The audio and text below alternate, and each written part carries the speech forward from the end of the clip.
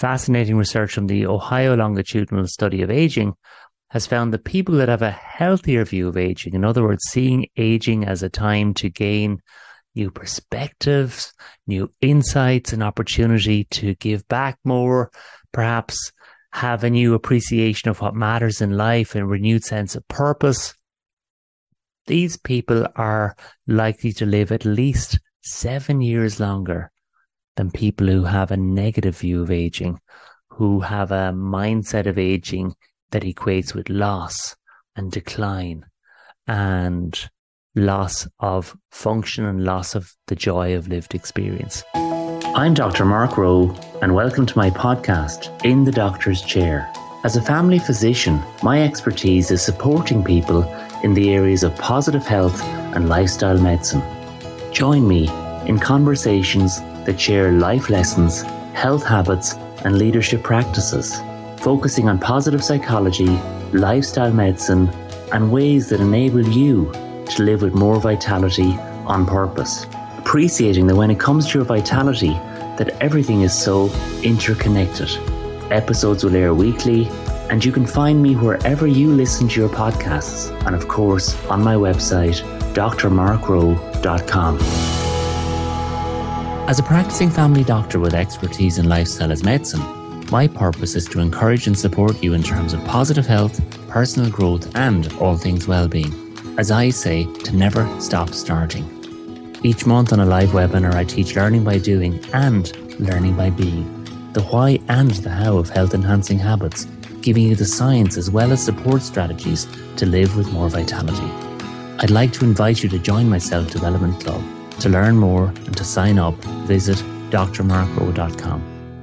Hi there, my name is Dr. Mark Rowe, and in this short podcast, In the Doctor's Chair, I want to really drill down on this idea of your health being your wealth. So I've got 5 or 6 key ideas to support you in improving your health span and simply enabling you to live with so much more vitality.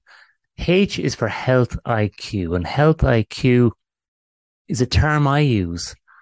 Having the knowledge, awareness, and decision-making to make informed choices in terms of your long-term health and well-being. And for me, health IQ means a number of different things. Firstly, it's back to that really old idea from Socrates, to know yourself. By that, I mean to know what's normal for you.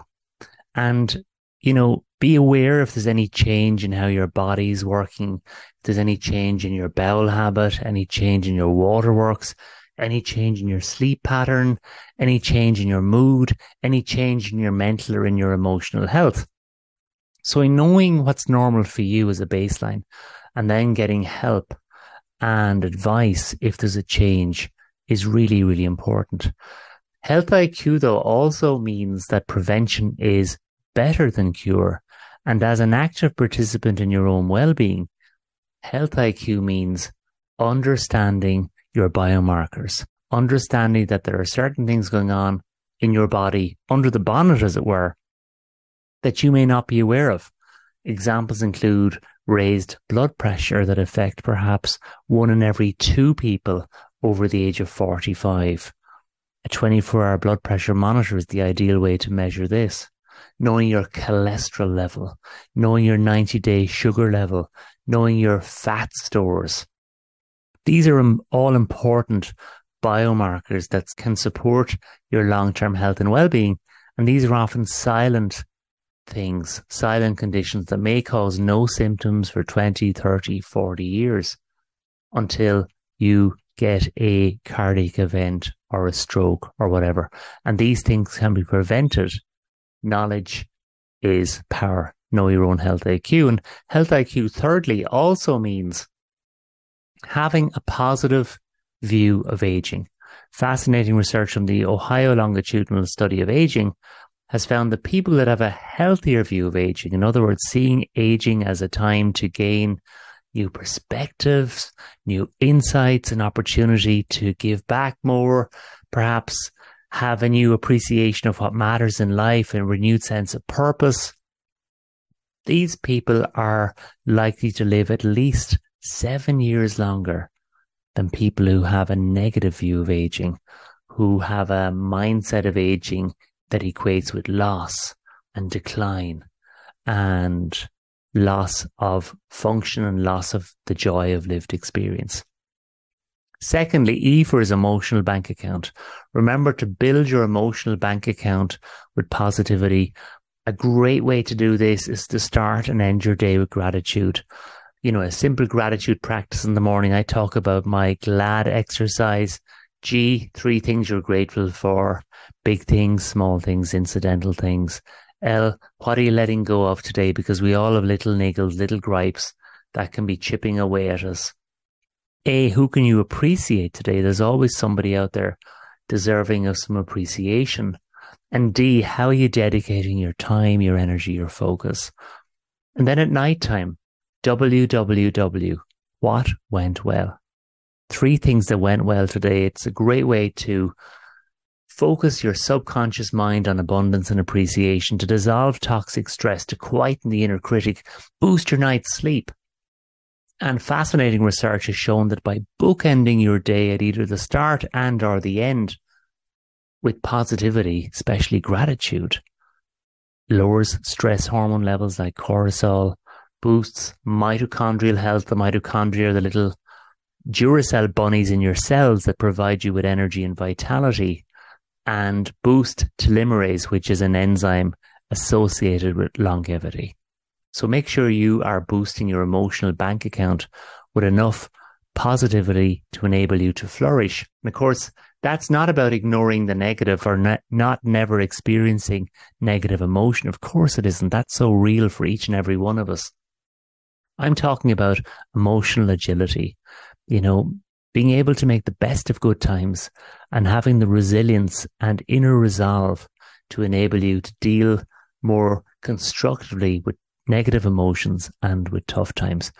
A stands for associations, because we all become like the 5 people we spend most time with right throughout our lives. So make sure you've got people around you that are going to strengthen and support you, encourage and empower you, challenge and convince you to grow. The Harvard Study of Adult Development, now I think in its 3rd generation, and Robert Waldinger, who's the head of it, has written a wonderful book recently called The Good Life, has highlighted in this research the leading indicator of your long-term well-being, the quality of your interpersonal relationships.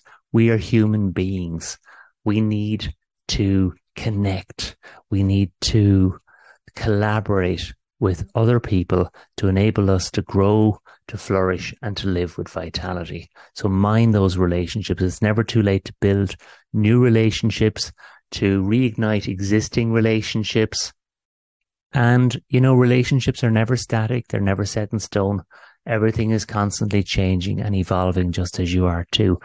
L, of course, let your lifestyle habits each and every day be your best possible medicine. You know, growing research has shown now that perhaps 75 to 80% of how your genes express themselves come down to your everyday lifestyle habits. By that I mean, as I've already said, building great supportive interpersonal relationships, exercise and movement. Exercise, as I say, is the greatest pill of all.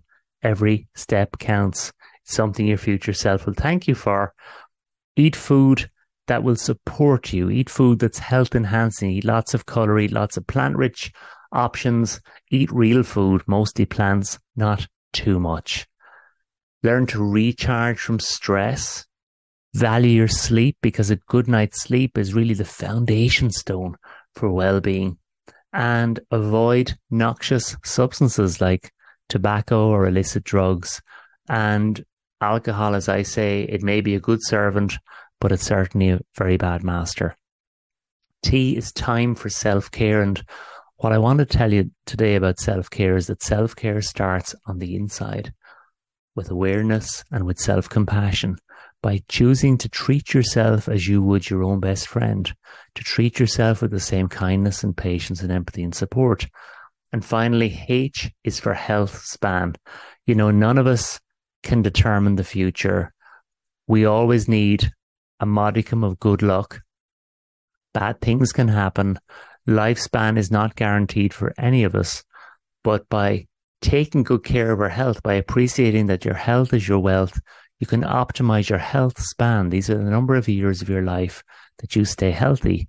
And on average, by looking after those lifestyle habits, by looking after your health IQ, your emotional bank account, great interpersonal relationships, lifestyle becoming your best possible medicine, and taking care to recharge from stress and nurture the real inner journey of self-care along the way, you can optimize your health span. And that's a wonderful idea to leave you with today, the idea that you can choose. As I said to a patient this morning, and he's found this so liberating in his own life, where he was really challenged in a workplace burnout situation, he has learned through supportive psychotherapy that he can choose to be an active participant in his own well-being. He can choose courage over fear. He can choose calm over anxiety. He can choose self-care over self-neglect each and every day of his life, enabling him to not just increase his health span, but to optimize his well-being, allowing him to simply live with more vitality. And that's my hope for you too. Thank you. Thank you for listening to my podcast, In the Doctor's Chair. For further resources to support you to live with more vitality, please visit my website, drmarkrowe.com.